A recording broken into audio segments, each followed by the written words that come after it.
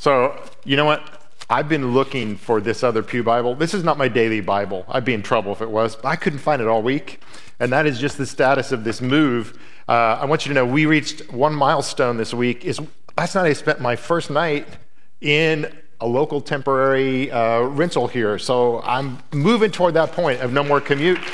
And our Schnauzer, if you know anything about Schnauzers, they're busybodies and they have to be in control of everything. And he is very upset because all the furniture is out of the house. We've got a single bed in Doylestown and a couple air mattresses and then a bunch of boxes, you know.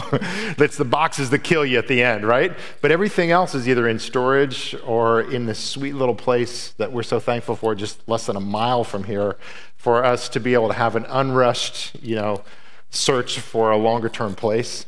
But our Schnauzer is wondering, what is going on? My favorite couch that I used to not be able to sit on, but then you all gave in, you know what happens.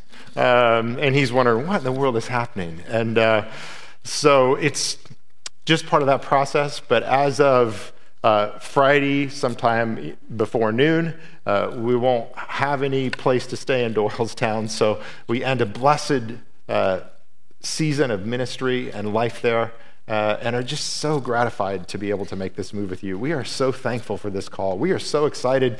And I'm so charged up as I drive into this place and think of all of you and think of the new and exciting narrative of ministry in front of us.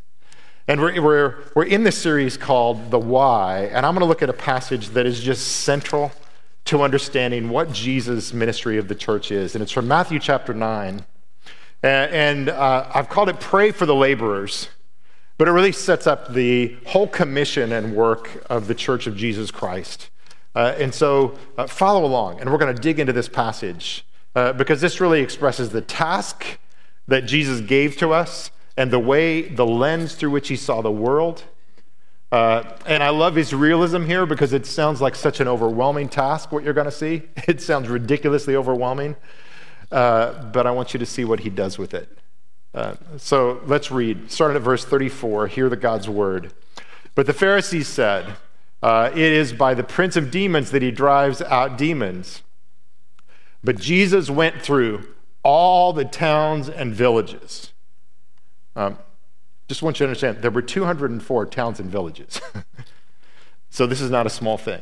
He went through all their towns and villages, teaching in their synagogues, proclaiming the good news of the kingdom, and healing every disease and sickness. When he saw the crowds, he had compassion on them because they were harassed and helpless, like sheep without a shepherd. Then he said to his disciples, the harvest is plentiful, but the workers are few. Ask the Lord of the harvest, therefore, to send out workers into his harvest field. Let us pray. Father, would you teach us? Would you fill us? Would you show us the heart of Christ and transpose and transmit that to us? We ask that you would use your word and that only that which is in accordance with its fullness and power would go forth here. In Jesus' name we pray. Amen. Well, I want to submit to you a distinction this morning between a convert, someone who has just accepted Jesus, and a disciple. And here is the distinction. A convert is somebody who has received Jesus Christ into their heart. It's someone who has practiced Romans 10:10. If you confess with your lips that Jesus is Lord and believe in your heart God raised him from the dead, you shall be saved. That's conversion. But a disciple is somebody who hasn't simply received Jesus into their heart, so to speak, but a disciple is someone who says, Lord, I want you to put your heart in me. Do you see the difference? And it's a pivot point for what a disciple is. A disciple is somebody who says, I want the heart of Jesus to be in my heart. I want to live my life. I want to look at people. I want to spend the resources he has given me the way Jesus would live my life if he were living my one solitary life. That's a disciple. And this passage tells us, gives us a unique lens to how Jesus moved about the world. Again, we see in verse 35, it says that he was going through all the villages and towns. There was no place uncovered. There was no place too humble for Jesus to go. Here's what I would say. There are no little places, just like there are no little pieces or no little people. Because any place that a consecrated person, consecrated to Jesus Christ goes, all of a sudden that place is supercharged with reality. And Jesus went through all of these little villages. I don't know if you look at the population of Lincoln University, it's about 6,000 people, but all these little housing developments. Jesus was a walkabout preacher. And he was not somebody who just cubbyholed himself off on a mountaintop. He got up before dawn and did that, but he was out among the people. He was accessible, and he was walking about, and he was engaging with people right where they lived and were. And then, out of that, he was gathering them and teaching in their synagogues. The synagogues were a place of the central teaching of the Word of God. And now, I believe that has been displaced by the church, those that God has gathered together, not so much buildings, but the gathering of God's people together to be taught the Word. And that Word is the proclamation of the good news of a kingdom. That Jesus reigns and rules, and that is good news. And that means that every disease and every sickness is to be overthrown. The word there for healing is the word we get therapy from. And what it means that Jesus is coming to lift up every place there's misery. Jesus is coming to displace that misery. And so imagine Jesus, he's gone through all the villages and towns, and he has encountered every form of human misery, everything that weighs us down. The depression, the anxiety, the grief, the loneliness, the habits of addiction that initially were choices and then they become iron bars that enslave, the broken relationships, the broken resolution and resolve, the broken lives. He's around all of it, and then he's teaching the Word of God. And there's this moment, and verse 36 tells us, it says that there's this moment when Jesus locked eyes on the multitudes. It says when he saw the crowds, and we read an interpretation of Jesus' inner life that, first of all, is never made of another person in the New Testament. In fact, what it tells us was going on in Jesus' life is not found in any other piece of ancient literature. These words had to be created to describe something otherworldly that was going on inside of Jesus that was not even a common phrase.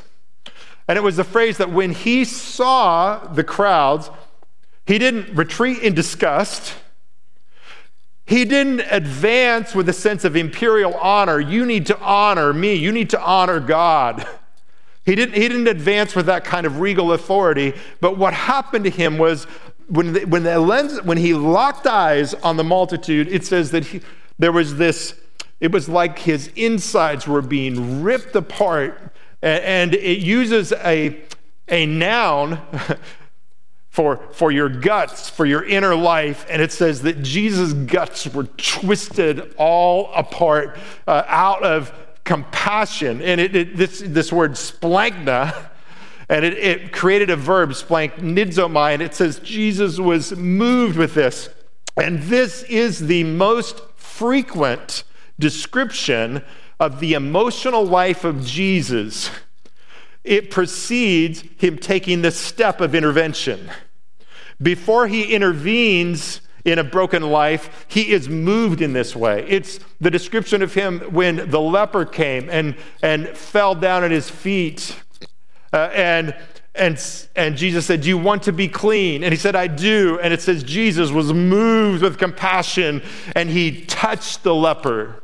Or when two blind beggars in Matthew 20 were begging, and Jesus said, "What do you want me to do for you?" And we read that as he saw their plight, unable to see, unable to make a living, it says that he was moved with compassion from the inside, and then he said, "Receive your sight."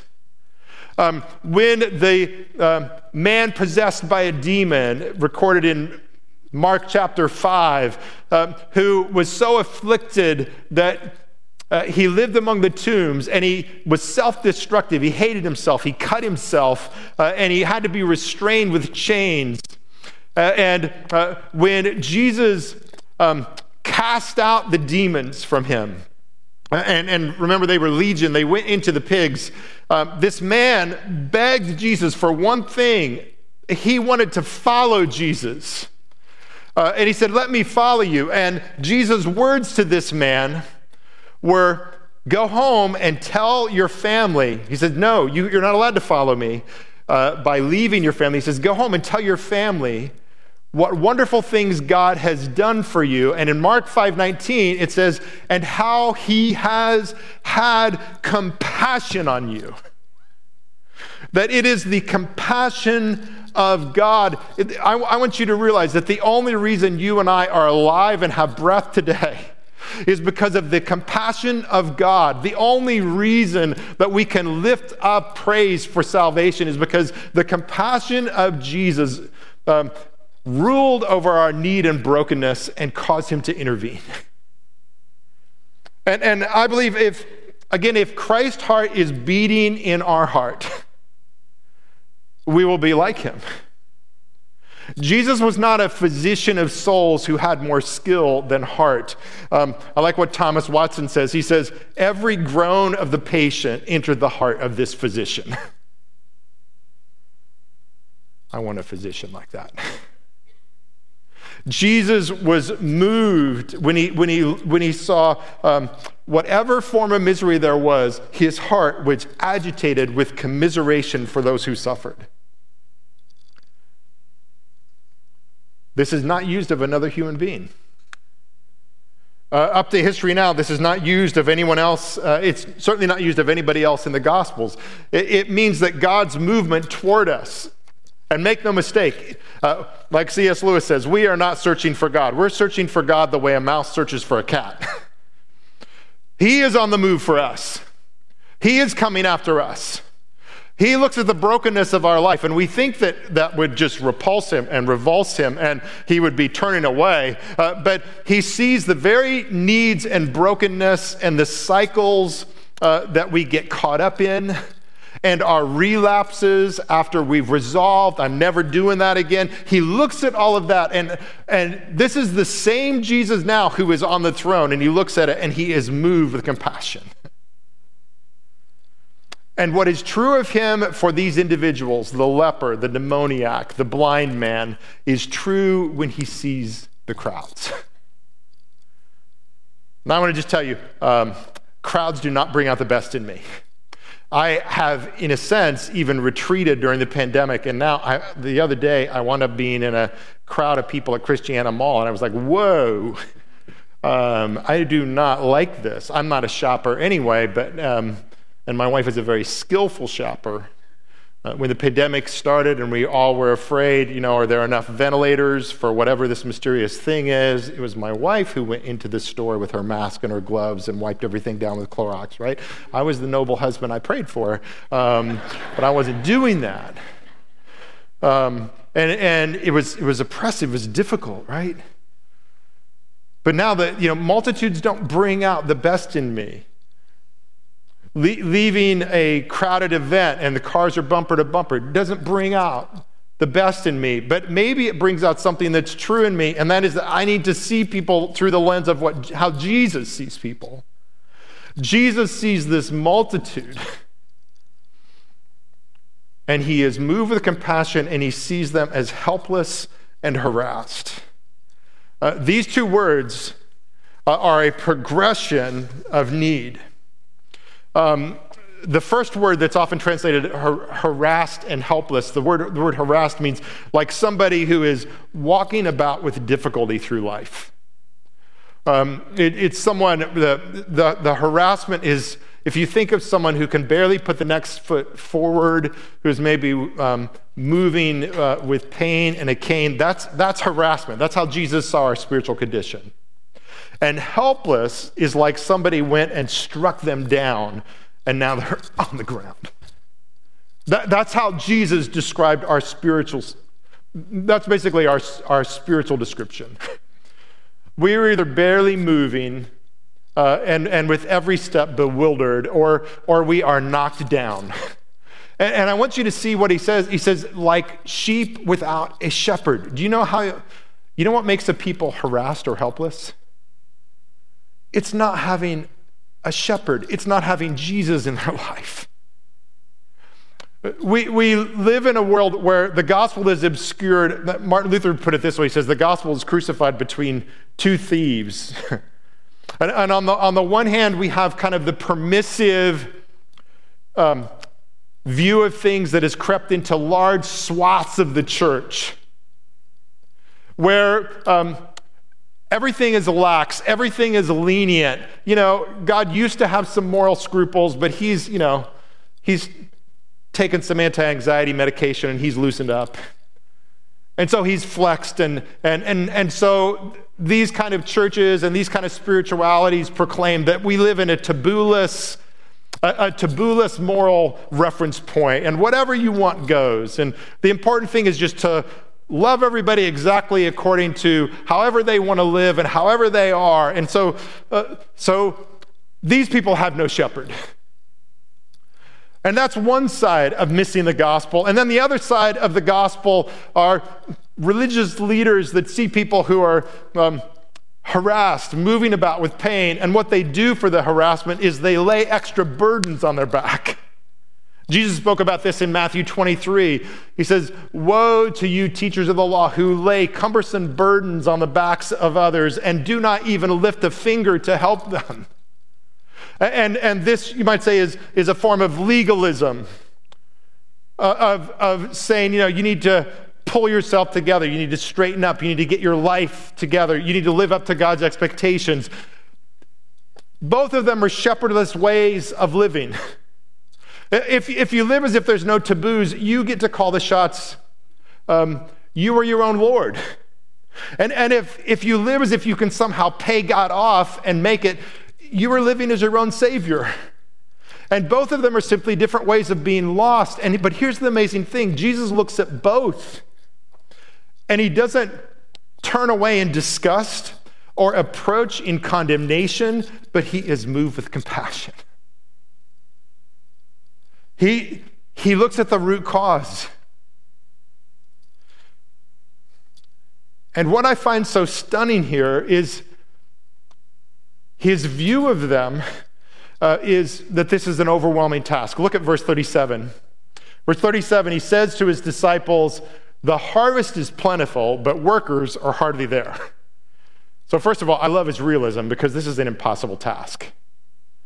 But he doesn't blame the harvest. He says the harvest is plentiful. Elsewhere, he says the fields of grain are white to harvest. I think so many sections of the Christian church fall into the temptation where they've traded the Great Commission for admonition, where they look at the state of the world and they're sour and they're hopeless, and they move in condemnation and accusation and admonition. That's not how Jesus looked at it. He said, the harvest. He says, the problem is not with the harvest. Today, if maybe 10% of the people in the zip code of Lincoln University or New London Township, if 10% of them go to church, the problem is not because the 90% are so defective and they're unreachable. And they bought a line of propaganda that now they aren't receptive. Jesus does not say that. Jesus says the problem, the reason that people are not seeking God, he says, is that the workers are few. Do you see what he's saying? He's saying it's impossible, but then his solution is so gorgeous, so graceful. And if you know anything about farming, and I bet a lot of you know a whole lot more than me, one thing that the commentators pick up is they say, harvesting is pretty much the farming for dummies role. I don't need to know a lot to be a harvester. I yesterday picked cherry tomatoes. I did that when I was 3 or 4 years old. But if you know, like, I'm into like growing the kind of tomatoes that are a little complex and whatever, and man, you ought to see me. When I get some real estate here, like it'll be like the bone meal and the mix of fertilizer and the initial spray to make sure that the tomato plant I bought did not have some kind of virus. There's all kinds of science that I want to do, and I want to do right, and I'm so curious about it. That's really hard. Even the accumulation of the soil, I'm crazy about, like, where did this manure come from? What did the cows eat that produced this manure? Like all that. Like, I'm into the science, right? All that stuff. And the growing of the plant and the feeding of the plant and a science for watering the plant, right? Those, you could have a degree in agronomy and still be learning forever how to do this. But to pick a tomato, anybody can do it. And this is such a beautiful description. He says, the harvest is plentiful, but the workers are few. And then what would you expect him to say when he's looked at all this misery and he's been so touched by it? You would think that he would say, pray for the harvest. But Jesus did not seem to have any concern about whether the harvest was willing to come to him. His concern was whether the people who already were harvested were willing to work for him. We're willing to engage in the work of discipleship and bringing other people in. His concern is not for lost people. His concern is for the people who profess to be his church. Do you see that? It's like Jesus sees all these people drowning, and he doesn't say, pray for the people drowning. He says, pray for the lifeguards. It's like Jesus sees all these people sick and ill, and he doesn't say, pray for the sick and ill. He says, pray for the nurses and doctors. This is such a beautiful mandate for the church. He looks at the helpless and he says, pray for the helpers. He looks at the harassed and he says, pray for those who will lift this burden from their back. And Jesus sees the crowds, and basically, to do a riff on MLK, he says, I have a dream. I want to build a movement judged not by the quantity of the worshipers, but by the quality of those who live out a life of worship, gathering those who have not yet been gathered.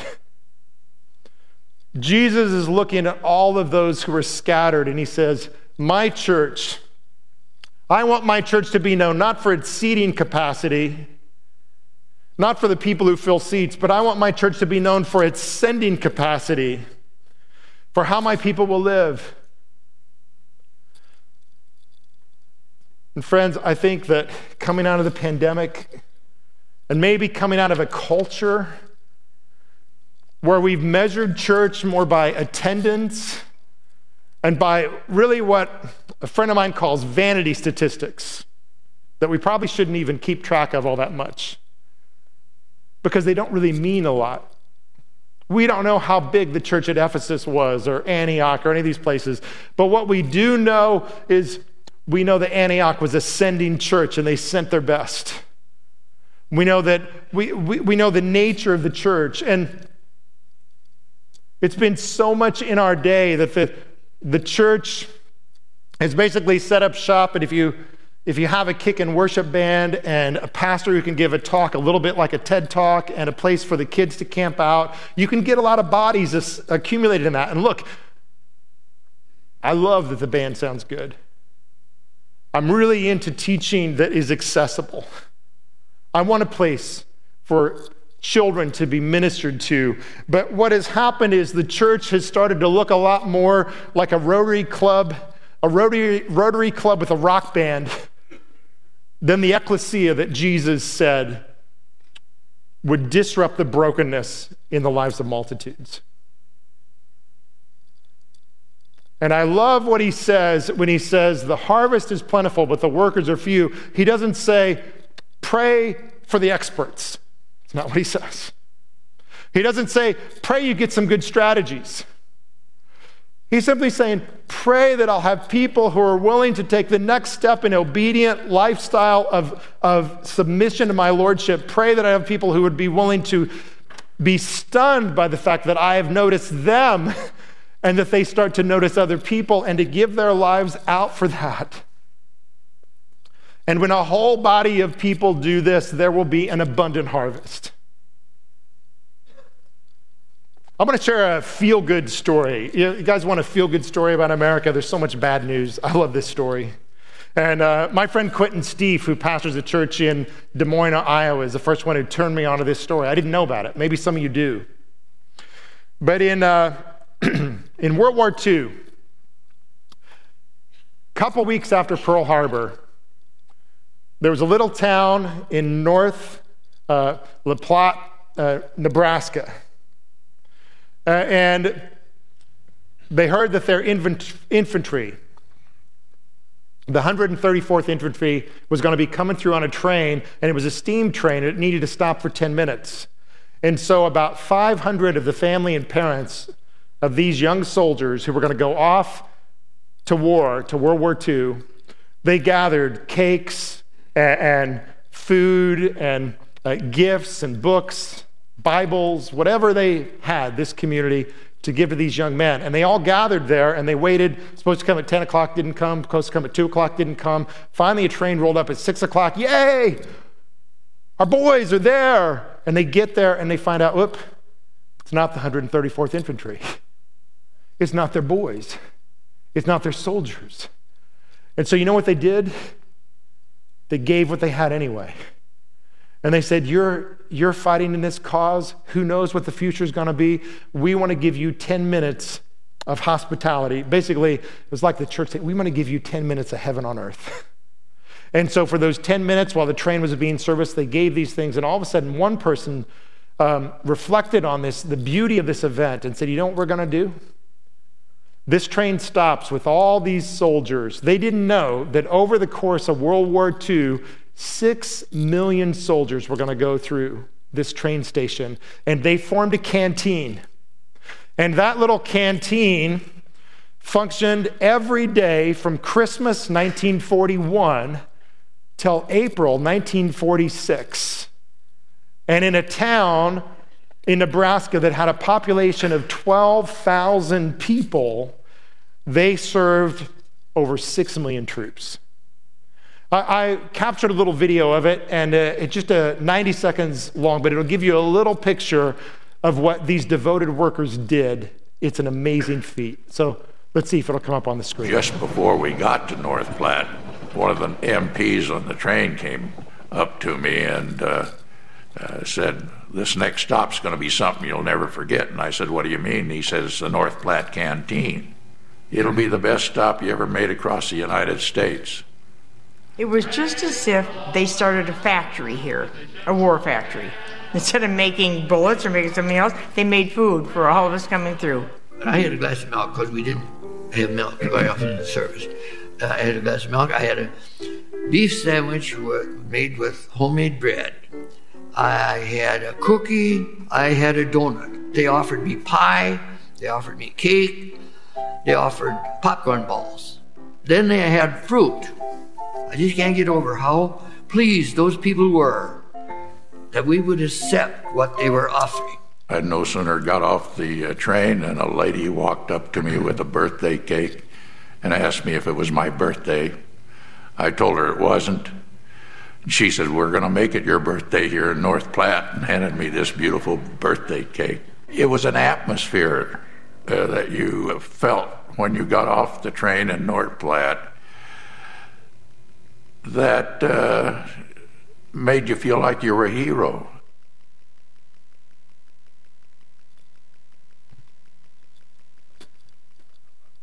I just love that. Decades later, the guy's voice breaks with emotion. And he says it was an atmosphere that when you got off that train, you felt like you were a hero.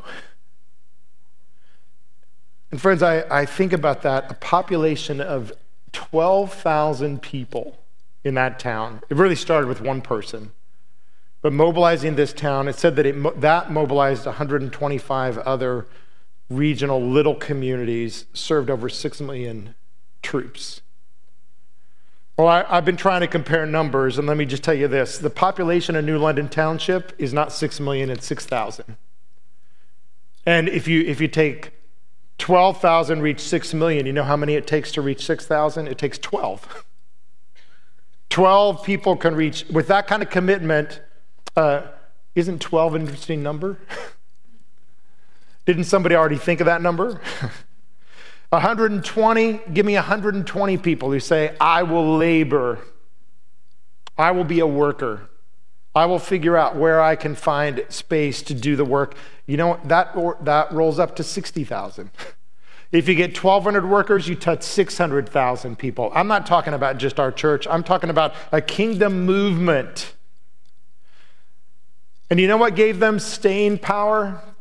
Is that they recognized that they were part of a sent movement. These soldiers were being sent into war. I think of especially our youth and children's ministry. I don't think of that exclusively, but I think of what a parable that is. These youth, these children going forth into undoubtedly a world that is going to give them strong headwinds against what it means to serve Jesus Christ. Can we think that we owe them less than this town of La Platte, Nebraska, felt they owed soldiers going into a physical war when we view our children going into this kind of spiritual war? And can we say they need a body of adults that overwhelm them? They need a body of people who show up, who sacrifice, who invest in the life of a teen, who invest in the life of a middle schooler, who invest in the life of a child, and who do whatever it takes because we're in this battle together. And as high as the stakes were in World War II, we know the stakes are even higher in this battle that we're in.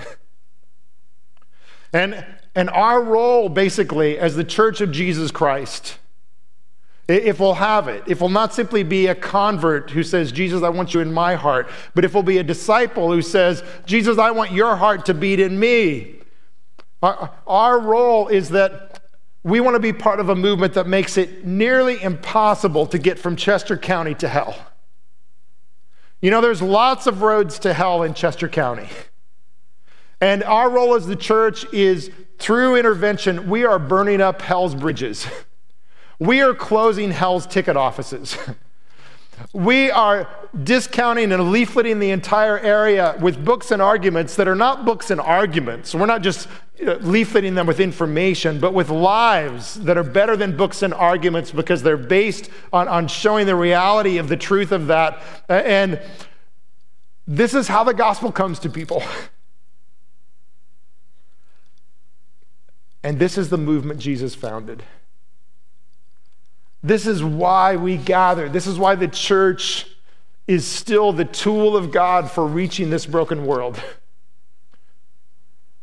And Jesus is looking for the people who he looked on with compassion. If you say, I have received the compassion of Jesus all the way to the bloodstained cross that he went, all the way to the reckless love, not reckless because he didn't know what he was doing, but reckless because he was willing to forfeit all of his safety, all of his comfort, to live a life that he didn't have to live, to die a death he shouldn't have had to die. He did that moved by compassion, and then what he wants to do, he wants us to receive it, and then he wants us to transmit it. And he says here, and I want you to note that, it's not like we need a big recruiting plan. It's not like we even can do it. He says, pray for the workers. And you see how close it is? He doesn't say we need to assemble them, we need to create them. He says they're already there. But he says what we need to do is pray, as it were, that there would be a fire lit under us, all of us, myself included, that there would be a spirit-given fire lit under us so that we live out the life of Jesus Christ. And if you're a believer, that means, you also pray for yourself. You take responsibility and agency for your own spiritual life. Paul said to Timothy, he said, Timothy, it's your responsibility to kindle afresh the work of God in you. You need to kindle it afresh. If you're in the doldrums and you're down, you need to find someone to pray for you.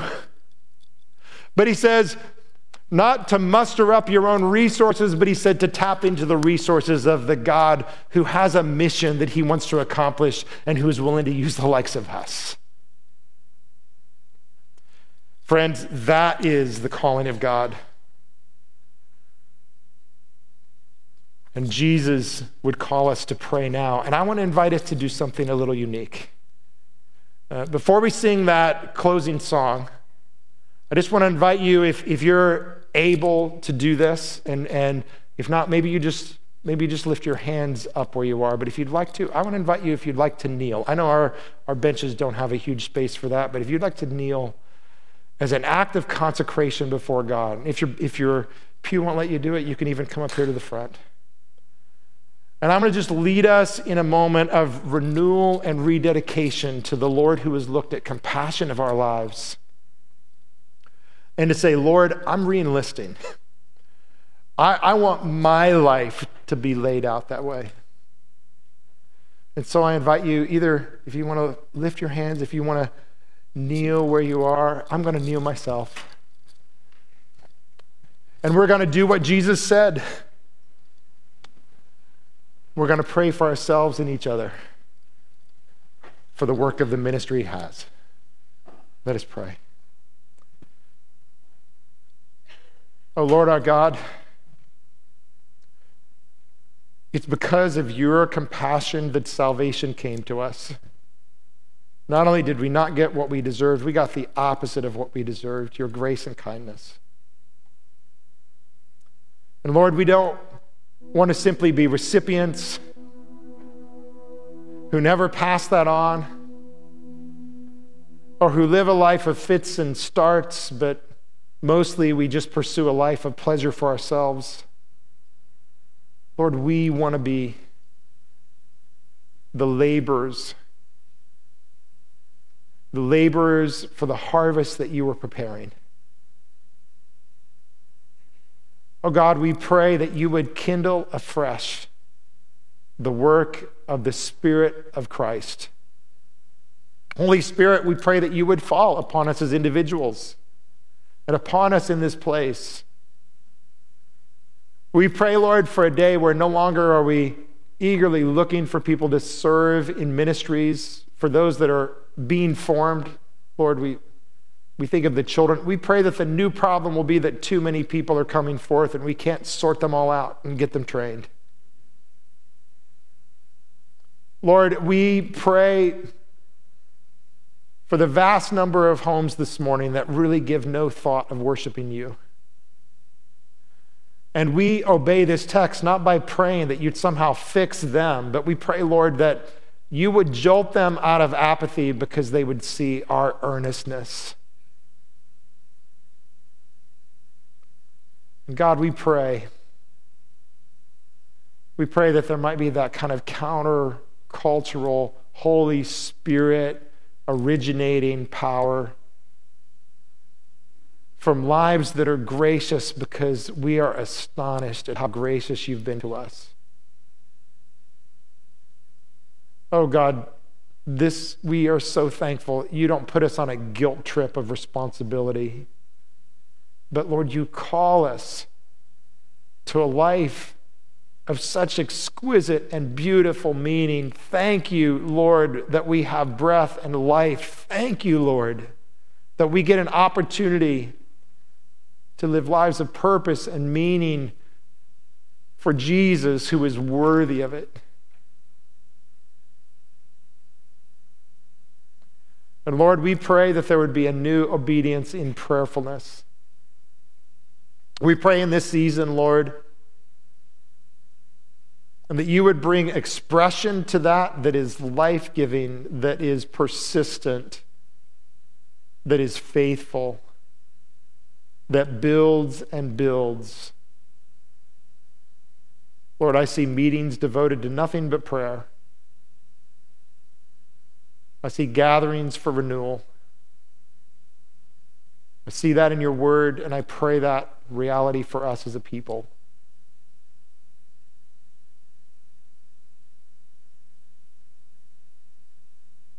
Lord, mobilize us in the name of our perfect shepherd, Jesus. Answer this according to your great compassion and willingness. And Lord, just sustain this prayer as now we come before you in this closing song. May this strengthen our prayer, and may we offer these words as a heartfelt prayer to you in Jesus' name. And together God's people said, amen.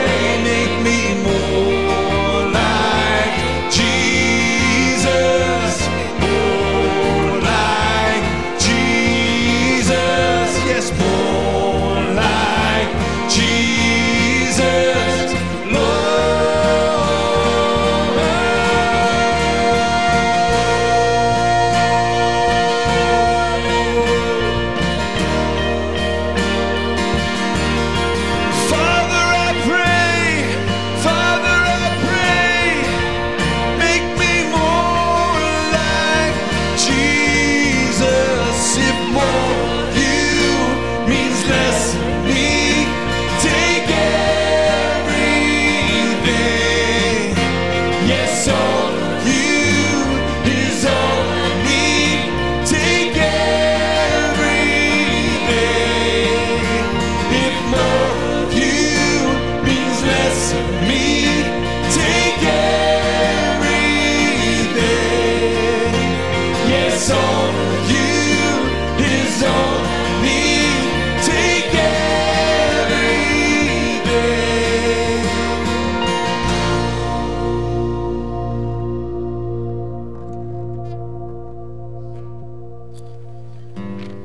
The great blessedness of knowing Jesus is that we get to work for him.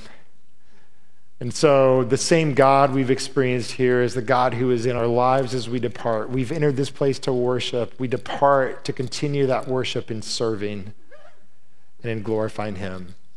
And so we're the workers. We're team workers.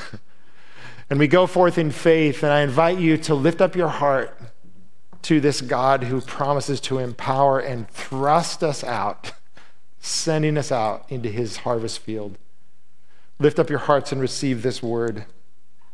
Therefore, my beloved brothers and sisters, be steadfast, be immovable, always abounding in the work of the Lord, knowing that in the Lord your labor is not in vain.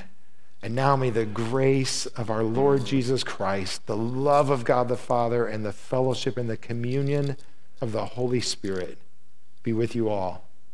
And God's people said, Amen.